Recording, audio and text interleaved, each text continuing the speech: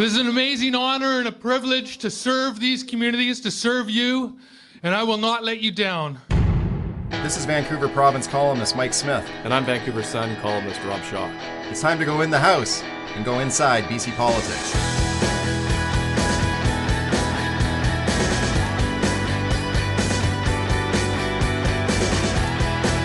All right, thanks for joining us for another podcast. Rob Shaw here. My colleague in crime, Michael J. Smith, has disappeared. I don't know where he is, but he's certainly not here this week. So we have filled his seat with two excellent replacements this week. We have Vaughn Palmer from the Vancouver Sun. Vaughn, thanks for coming. It's good to be here, and it's good to know that it takes at least two people to replace Mike Smith. Yeah, something like that. And Richard Zussman from Global News. Richard, thanks for coming on. First time, long time. Good to be here. Yeah, and this is a time we should plug the book while you're on the... Yeah. I mean, if you We've met before, right, you and I? I think so. Yeah. We communicated via internet. Richard is This is just shameless, you know. You can still on Amazon get a copy of our national best-selling book, A Matter of Confidence, Inside BC's Political Battle. I would in fact... And independent bookstores across British Columbia. We're just going to pause here briefly so that you can press pause in your podcast, order the book, and come back. And exactly. And then we will continue on. You heard off the top there, Nanaimo Ladysmith's new MLA-elect, Paul Manley. I'm not going to let you down. Amazing honor and a privilege. A lot of celebratory mood in the Green headquarters on by-election night in Nanaimo Ladysmith. Richard, you were at the NDP headquarters for Bob Chamberlain. Talk us through what that night was like. Did they have any idea that the freight train was coming their way? The NDP, who had held this seat prior to Sheila Malcolmson, the MP, resigning to take a provincial seat, looked like this was the NDP's riding to lose. What was it like being there on a by-election night? Yeah, it's funny because when you lose this badly, I think you'd probably get a sense at the doors that things were not going to go your way. But the NDP was not showing their cards in terms of one sign earlier on election day was how hard they were working in areas where they have historically done well to pull the vote. So they were in some of the core areas of Nanaimo near downtown, desperately trying to get their supporters to the polls. And when you know it's going to be a bad night, you try to get every one of your core supporters. Rather than to go to areas where you're hoping for a breakthrough, you focus in places where you know you're going to do okay. And that's what the NDP did. I probably should have picked up on that when I was out there as a sign that things were not going to go so well. And then as the night went on, you could tell by about the 10th or 15th poll out of 250, the NDP knew it was over. You know, they weren't rallying their troops to show up. The crowd was dwindling at the event.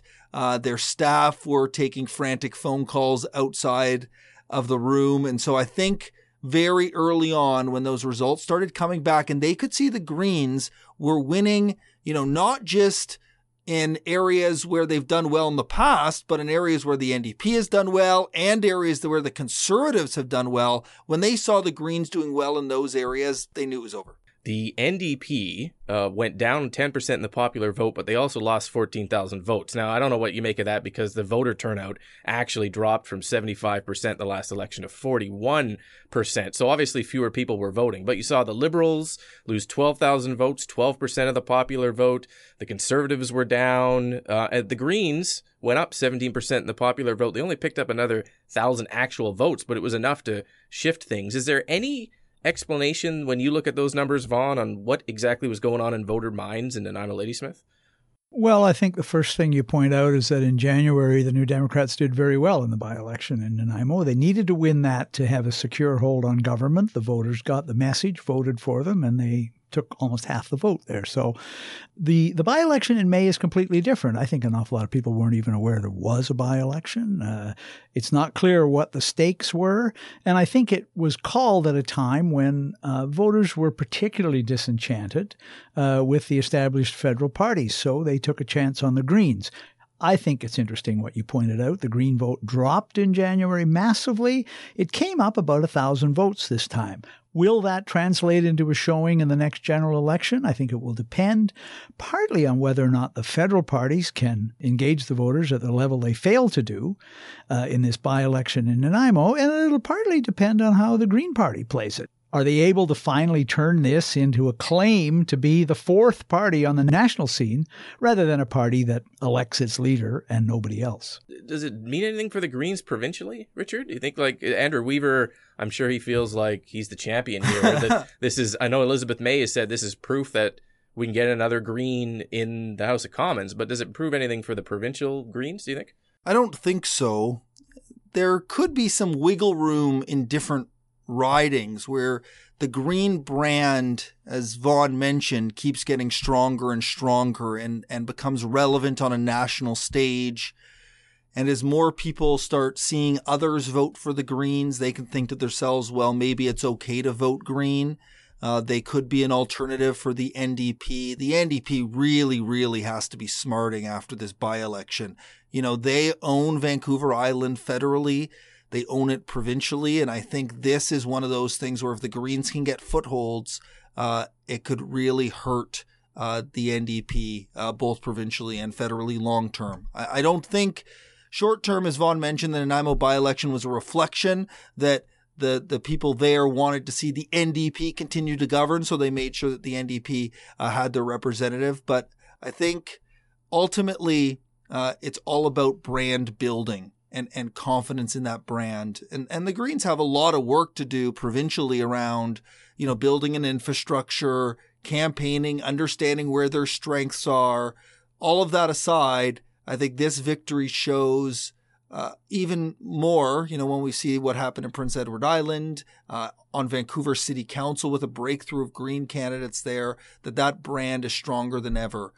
Are we going to see the Green wave? Probably not, but it's all part of a process for a party that is getting to the point of serious relevancy and even almost mainstream status. And you also, on Global News on election night, I think you called it a mulligan by-election, which is probably more of a reflection of your golf game than anything else. But basically, you know, there wasn't a lot of consequences, unlike, as Vaughn mentioned, the provincial by-election where the government's fate was in the balance. Like, can we look at maybe this in a way and think this was a true reflection of maybe Nanaimo voters when they were freed from the shackles of feeling like the weight of something was on their shoulders, that they were deciding big issues? They just voted their hearts, as the Greens might say, Vaughn? Well, apart from your book and the one that you wrote with Richard, another really interesting book about BC politics was written by Prof at UBC a generation ago. He looked at what happened in BC one year when we had a provincial election in the middle of a federal election.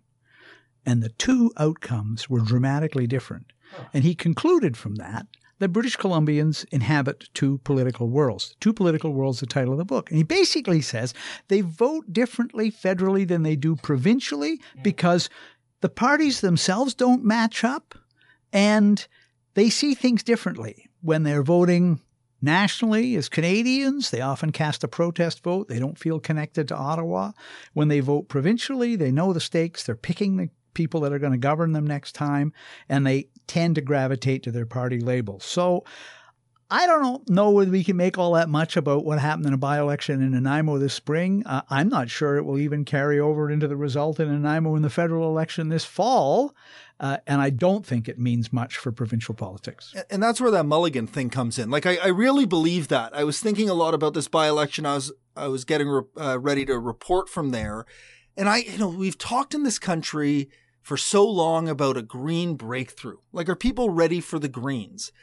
And the unshackled term you use is a good one. I think people think, well, this is a perfect chance to try them on for size. It has no impact on the way that we're governed. It has no impact really on, right, left, center, what you believe. It's sort of, do I want to see what a Green MP feels like, looks like, how they deal with me as a constituent? Am I better represented in Ottawa? Paul Manly now gets a head start on the competition because he has to run again in October for his job, but he now has 5 months of a constituency budget, of an ad budget, of going to Ottawa, of getting media attention. All of that will help, but I think the voter will get to watch him in turn and see, how does he look? How does he do?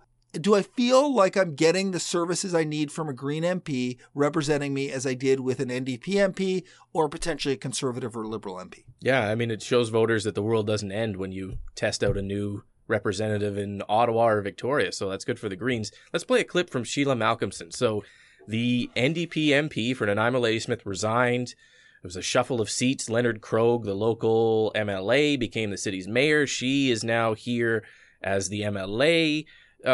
Richard, your wife, Lisa Eusda from News 1130, caught up with her in the hall, and I stuck my tape recorder in this clip. So let's hear what Sheila Malcolmson has to say just on maybe some of the tactics involved here. I think yesterday's vote was a vote for action on climate change, vote for environment, and an organized campaign that I give the Greens credit for, and Paul Manley did a great job. I honestly didn't think Trudeau was going to call a by-election, and we started late. Okay, so I honestly didn't think Trudeau was going to call the by-election, which is a very interesting comment. And what do you make of that, Rich? Did you pick up any of that scrambling from the New Democrats that they maybe missed the mark on actually getting organized for this thing? Yeah, and this drives me crazy. I spoke to Paul Manley about this in the lead up to the by-election, and I asked him a question about how this was going to be different than 2015. He ran in 2015, finished fourth. And he said, well, we called as soon as Sheila Malcolmson rumors started that she was going to leave to run provincially, we called Elections Canada and asked if she resigns at this point, will there be a by-election? And Elections Canada said, yes, there will be a by-election.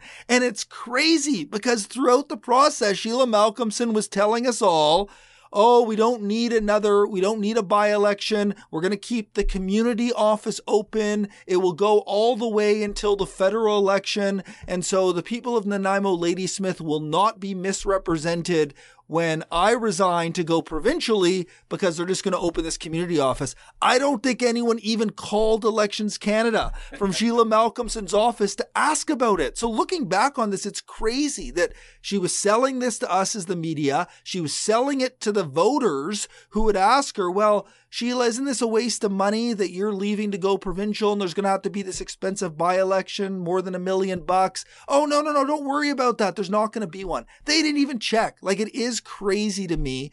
And clearly, and the NDP also, to that point, weren't ready. Bob Chamberlain was nominated late. They needed to get the signs printed. They needed to get an election team, a lot of which they brought in, familiar names to political observers, Marie Delamattia, Glenn Sanford. These are people who helped John Horgan become the premier. They brought them in rather than grassroots local Nanaimoites because they could have been tied up because they weren't prepared to run this by-election. That's not the only reason they lost, but it's obviously part of the reason they finished third. It's an amazing tactical error from the NDP, Vaughn. Do those things kind of, kneecap a campaign before they begin to the fact that the Greens, not only did the Greens get a head start, but now, as Richard pointed out, the Greens can just keep running. Paul Manley's going to only have a couple weeks in the House of Commons by the time he's sworn in before it dissolves for an election. He's got the team in place. They've got the voters in mind. They've got the Get Out the Vote campaign. Money. So are tactical errors built on tactical errors here for the next election? Yeah, but look, I think what they did was they concluded that Trudeau would do with Nanaimo what he's done with the other two vacancies in Parliament. One's in Nova Scotia, the other one's in Quebec. He's not called the by-elections there. He's most likely going to do is leave those so close to the October 21st general election that when he calls them, they will be preempted by the general election call a few weeks later. And I'm guessing that the New Democrats assumed he would do the same for Nanaimo because they probably asked themselves, why would he call a by-election in a seat that the Liberals are unlikely to win? And of course, they finished fourth, Richard? And this one was different too because of the timing. So there are very clear rules in Elections Canada, which are very hard. They're clear rules that are hard to interpret because you have 6 months to call the by-election. But what Sheila Malcolmson was telling people was you can wait till 6 months and then call it for a time after the federal writ period. But Elections Canada told Paul Manley and others, no, you can't actually do that. There's a time frame. So the NDP didn't know that. And I don't blame them. I was confused as well, trying to figure out whether this was going to be required. But the other open federal seats, the resignations happened after Malcolmson. So the window is shorter. So I think Elections Canada needs to have clear rules online so people can interpret.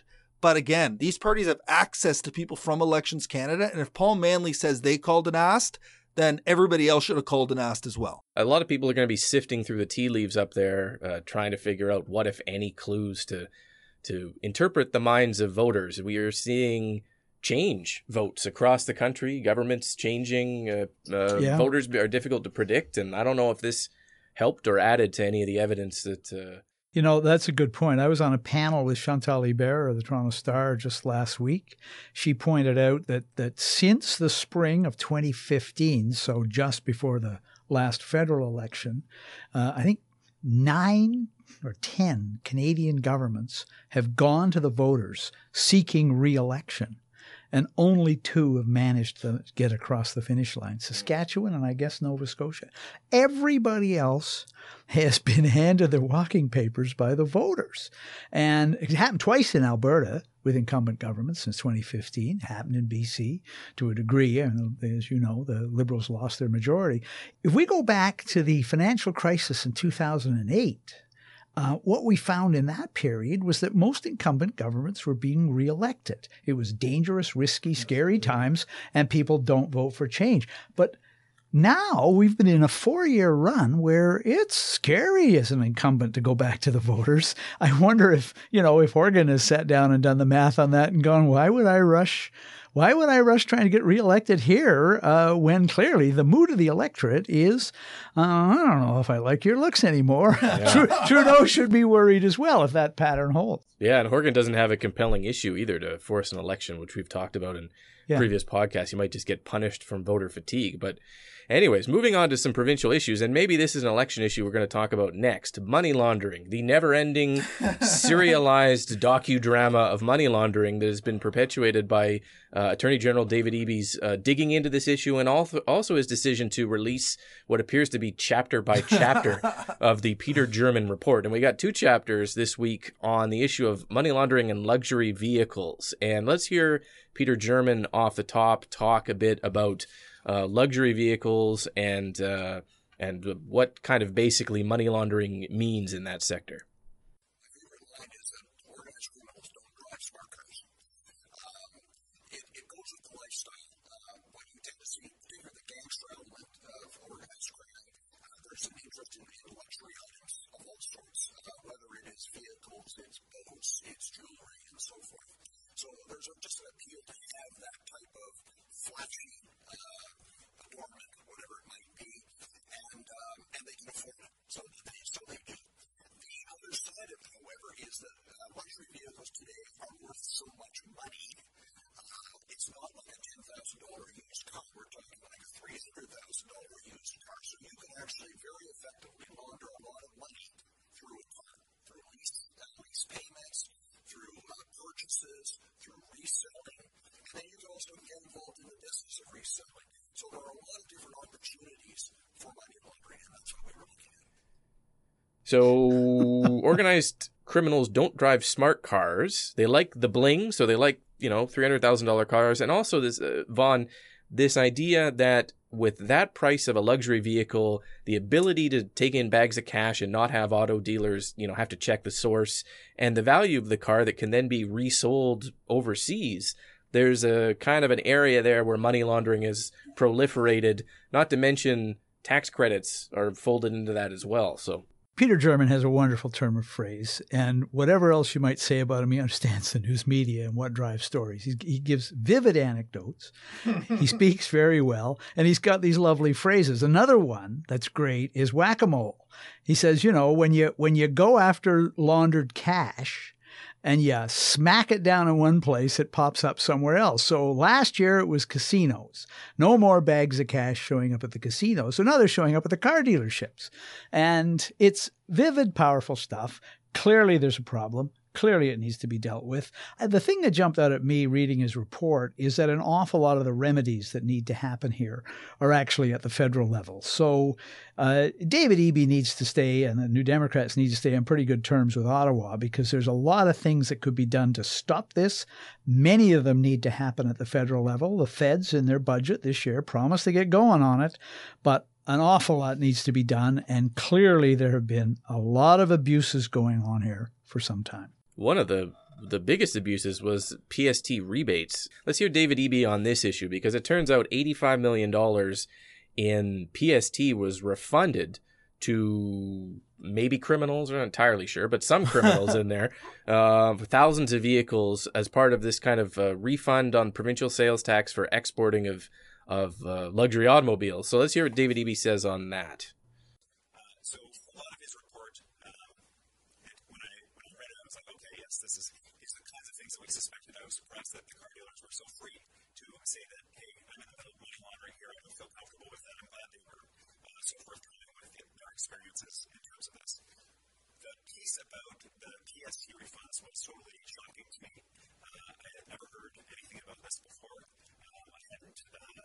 It was a surprise entirely, and obviously incredibly disturbing to the Premier and the Finance Minister and the government as a whole. And so we were moving very quickly to address that issue. So he's saying surprised, disturbing. He didn't know. I mean, I didn't know this either. I don't think anyone really knew. What did you make of that part of the report? We have this wizard at Global BC named Tavis Dunn who builds our graphics. And if you've ever watched the NewsHour, you've seen his work. And he is very good. He's unbelievable. And he built this graphic for me for this story, which I think helps explain this situation well, which were the accusations coming forward from the Peter German report is that these vehicles are purchased in Metro Vancouver, likely with the proceeds of crime, sometimes in bags overflowing with cash. They then are shipped over mainly to Asia, where they can be resold for a lot more money, and then that profit comes back to British Columbia, again, likely to be used in illicit crime. And there's a few different things there. The one is this rebate program, as Eby mentioned it, surprised by it, that when you get a vehicle in Canada and it's for use outside of the country, you get your PST rebated. It would be if you buy a sweater at the Gap and then go across, you can get your PST rebated for that sweater. And these are $500,000 sweaters. So slightly more expensive than a sweater. And so it's a lot of cash we're talking about, millions of dollars in this tax loophole. That's problematic. Eby says they're fixing it. The other point that I found really interesting in his media availability was when, and he slipped it in there and we used it in the NewsHour, talking about how German found there was basically no enforcement at the port. Yes. Where these cars are getting loaded up. And then he snuck in without much fanfare. We've now started to try to implement our own police force. And I think we need more information from him about what that means. But he mentioned they're working with ICBC, they're working with the RCMP to try to establish an enforcement team to crack down on some of this behavior we've seen in German reports. He says we can't wait for the feds anymore. The other, you mentioned, chapter by chapter, page by page gets released out. The first few pages we saw were all about how there was no federal team working here on investigating money laundering. It seems like BC has decided they're going to go at it alone. How quickly they can do that? How's it going to work? Will it happen before a federal election? All good questions. We don't know the answers. But I found it really interesting. He snuck that in there in one of his answers and then didn't come back to explain, because that would be a huge policy shift for the government if they're trying to go with enforcement alone and build their own team here. There used to be a police force in the port, which was disbanded 20 years ago. I don't know if the public knew that, but apparently the criminals did, because there's two kinds of vehicles being shipped through the port. These exported to China for resale. That's legal. The cash may be illegal, but the transaction, the selling them to China, is legal. But the other thing that German says in this report, 20% of the vehicles that are stolen in British Columbia are never recovered. They disappear. And the assumption is they disappear into containers in the port of Vancouver and they're shipped off. Some of them are shipped ill-gotten gains to Asian countries. One of the ones that jumped out at me was, we're starting to lose SUVs and four-wheel drives. Those are going to Africa, where these big, powerful, like the Land Rover and that, are great in heavy terrain and they're a premium. And as German says, for the cost of stealing them, and maybe 10% of the value to ship them, you get the full cash value back on these. And again, We're not searching the containers. We're not tracking them. There really isn't a very good police force anymore in the courts, although officially we're supposed to be watching it. So there's a lot of action needed there as well. And again, the ports are federal. So you need Ottawa's cooperation on this to make it work.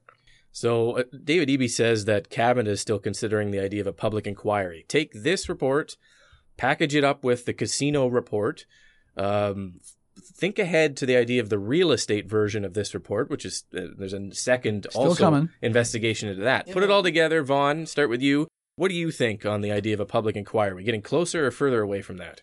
Politically, I can see why the government wants to do it. It would be a chance to beat up on the previous government, point out a lot of things they did wrong, but I don't know if it'll provide solutions, particularly since many of the things that need to happen are federal, and they need the cooperation of the federal government to do this. So I think the concern, Eby himself has expressed it, is he's got a budget in mind, $10 to $15 million. He's got a time frame in mind, a 2-year public inquiry. But then he said, what if all it finds out is what we already know? What if all the solutions are federal? Does it really accomplish anything other than go through about $15 million worth of legal fees? And my guess is, by the way, it'll be like a home renovation. It'll cost twice as much and take twice as long. So that's my take on it. Richard, what do you think? I think at this point, the public pressure will be so great that Cabinet will feel that they almost have no choice. And we could see, Vaughn puts forward some very good thoughts on what they're contemplating. And you could see a decision from John Horgan sitting at the top of that table and David Eby as Attorney General and all their Cabinet colleagues saying, we know the public sentiment, but we're going to go out and explain to them why an inquiry is not the best option. But I think at this point, you have so many voices calling for an inquiry. You have allies of this government calling for an inquiry. I found it really interesting. Two of the most vocal people in all of this, Brad West, the mayor of Port Coquitlam, and Christine Boyle, a city councillor in Vancouver. Brad West is an incredibly close friend and colleague of Public Safety Minister Mike Farnworth, a guy that many believes could replace Mike Farnworth as the MLA for that riding at some point. And Christine Boyle is a new city councillor in Vancouver. David Eby endorsed her before the municipal election. They are close politically and personally, and I think those voices help add to the credibility for calls at a municipal level for this inquiry. So we were told yesterday it's close. We were told when David Eby spoke to reporters it was close, that we're getting to this decision. Obviously, it's complicated. I think the public doesn't have a great understanding of what an inquiry could accomplish, but people want to see heads roll. They want to see the ability to catch the bad guys, to make the politicians pay that made mistakes and allowed money laundering. And I think ultimately the best way to do that is through the inquiry. And the public has this thirst for blood that we've seen an impact on money laundering. You mentioned look ahead to the housing one. I'm sure there's going to be stories there where a house was bought with laundered money for $1.5 million that was valued at 1.1, and all of a sudden every other house in that neighborhood went up because of the comps, and everybody else that had to buy in was hurt by that. Everyone who already owned benefited, but it had a substantial impact on regular, everyday British Columbians. And I think all of that has stirred up the pot enough that people want to see somebody held responsible. I agree with you what people want to have to see where the public mood is on this. I would just point out that a public inquiry cannot charge anyone with a crime, cannot send anyone to jail, and in fact can get in the way of doing that if the police or a prosecutor are in the middle of a criminal investigation already. I've always wondered if at the Cabinet there's a split between maybe some of the veteran MLAs and some of the newer MLAs on this issue. If you're David Eby, you're looking at this going, let's just go after this. But if you're Mike Farnworth, who, Richard, you had a Global News story where they pointed out this goes back to some money laundering issues go back to the 1990s under the NDP government where Mike Farnworth was the minister. You're probably a lot less enthused about a public inquiry than the newcomers to the Cabinet table. And I wonder if there might be that kind of split there. I think more than that. I think the people who were in the government in the 1990s know how little a public inquiry can actually accomplish, how much they get caught up in legal battles over access to information, and the problem in this case, which is that a provincial government cannot actually investigate federal agencies without a lot of cooperation that may not be there. Let's do two quick topics. We're going to get through these pretty fast here. The first one is on gas prices. I'm going to play two clips from John Horgan. The first one is on his conversation with Prime Minister Justin Trudeau. He wants to talk about getting some more refined gasoline in the pipeline, whether the Prime Minister is keen on that. And then the second one is on going to the British Columbia Utilities Commission to look at the price of gas and do an investigation on that. Let's play those clips back to back here. I spoke with the Prime Minister yesterday. As you'll remember, I hoped to speak to him earlier than that, but flood events and other events in Eastern Canada prevented that from happening. So we had a candid discussion. I laid out for him my concerns about the inordinate spike in retail gas prices in British Columbia that was not connected to any policy decision. It just seemed to be, in my opinion, gouging, but that was my opinion. We talked about it. I said that I'm disappointed to see so much diluted bitumen coming into the existing pipe and at the expense of refined product. He understood that. He talked about the NEB processes. I reminded him he owned the pipeline, and he concluded that he would ask his officials to take a look at it. So I was encouraged by that. What can the BCUC figure out that you and Don Wright and the provincial government can't? A common set of facts. One of the challenges we have, and I'm about to go into the legislature where the opposition will yell at me and talk about their billboards blaming me for a 40-cent spike in gas prices. That doesn't help me, it doesn't help you, it doesn't help the traveling public.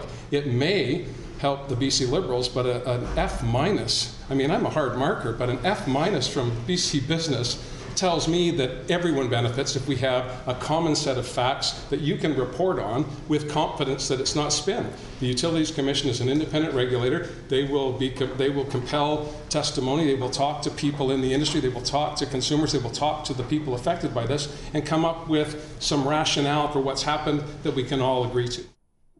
Vaughn, what do you think of this idea that the Prime Minister said, okay, well, I'll look into whether as the owner of the pipeline, the Trans Mountain Pipeline, I can reduce diluted bitumen, increase refined gasoline. Is it just stalling for time? I hear you, Premier. Yeah, I want to see you turn this into an election issue in British Columbia. I like the fact that Richard, our colleague at Global Television, Keith Baldry, worked it out. I think this is the 8th position John Horgan has taken on what to do about gas prices. He's a populist. He promised to make life in BC more affordable, and he's squirming on this one, even though I don't think he can be blamed for most of it. But man, is he trying to come up with some way to put the blame somewhere else. What about the BCUC punt, Richard? I John Horgan makes a mention in the clip we just played there about, I'm about to go into the legislature. I'm going to face an opposition that's going to yell at me. They've got billboards up on the highways in Metro Vancouver blaming me. Does any of that look like the pressure's getting to him? Yeah, I think the pressure's getting to him big time. I think this is an Achilles heel for the government, and they've known it for the last month or so and are struggling to find answers. I think the answer is blame the feds, blame the feds, blame the feds. And, you know, I know the public doesn't love when politicians defer, but they for sure don't care about common sets of facts, as Horgan lays it out. You know, the BCUC is going to come present, 7 common facts that all British Columbians must recite when they pump their gas? You know, this gas is provided to you by, it's one of those things that unless they come in and put measures, people are not going to care. They want to see cheaper gas. I think ultimately the feds are the ones responsible for the refinery issue, but also the taxation issue and, much larger, the gouging issue. John Horgan calls them gougers. He has no proof of this. The feds are the only ones that can force the oil companies to regulate themselves and not price fix and all that stuff. That's on the feds.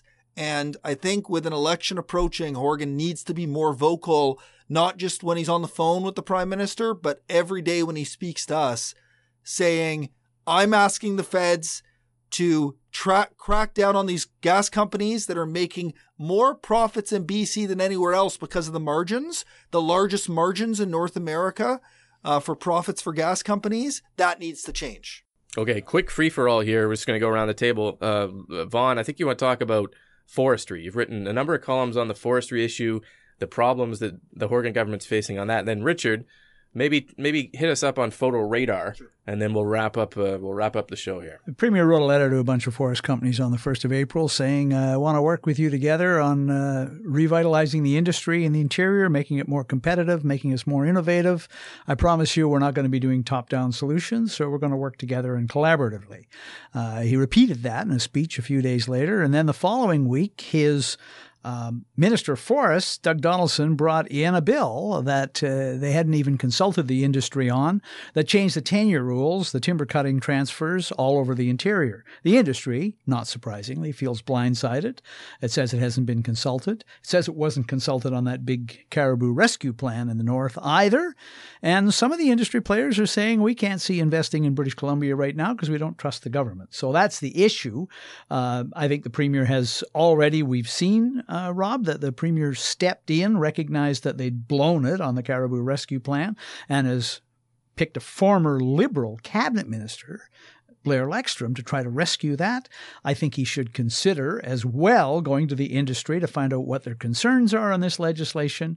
There's no need to pass it this month. They could put it off to the fall and consult the industry in the interim. And if he wants the industry to be investing in British Columbia and collaborating on a vision for the future, he shouldn't be punching them in the nose and blindsiding them. Yeah, it must be a pride issue for John Horgan, too. Fashions himself as an old forestry worker and someone who understands the industry, to get booted by all the companies that are saying his government's doing a horrible job managing this file is a pride issue for him. Richard, photo radar slid under the radar this week, so to speak, but activating red light cameras that exist in 35 intersections to get speeders tickets on green lights, not just red lights, green and yellow lights.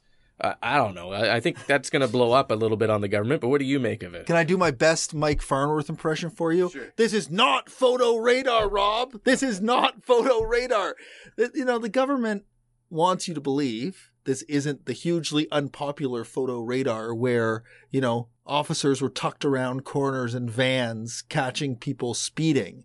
The big difference clearly with these green light speed cameras is that the intersections will be well labeled. And I think this is good policy. We should be having areas, every intersection should be equipped to catch speeders and catch people who run red lights. But the problem is, are they going to use this as a cash cow? Sure they are. Is it actually going to make a difference in terms of safety on the road? We've seen this example in Alberta where they've had this technology forever, and we haven't seen crashes go down at intersections to a huge extent, but they keep the technology there without changing it because they love the money that comes in from these speeding tickets that they get. And I think that's going to be an issue going forward as we start to see that data come out. They're getting activated at the end of the summer, the early fall.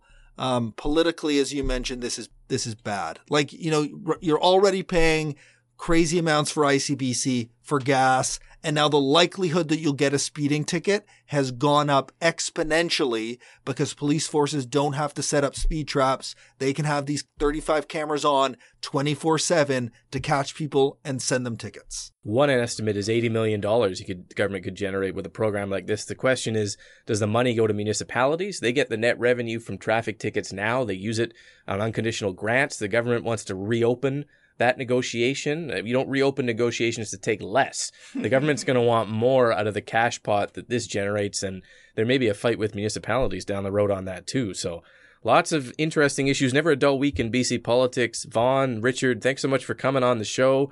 Hope to have you on again soon. And subscribe to the podcast on Apple, iTunes, or in your favorite podcast listening device.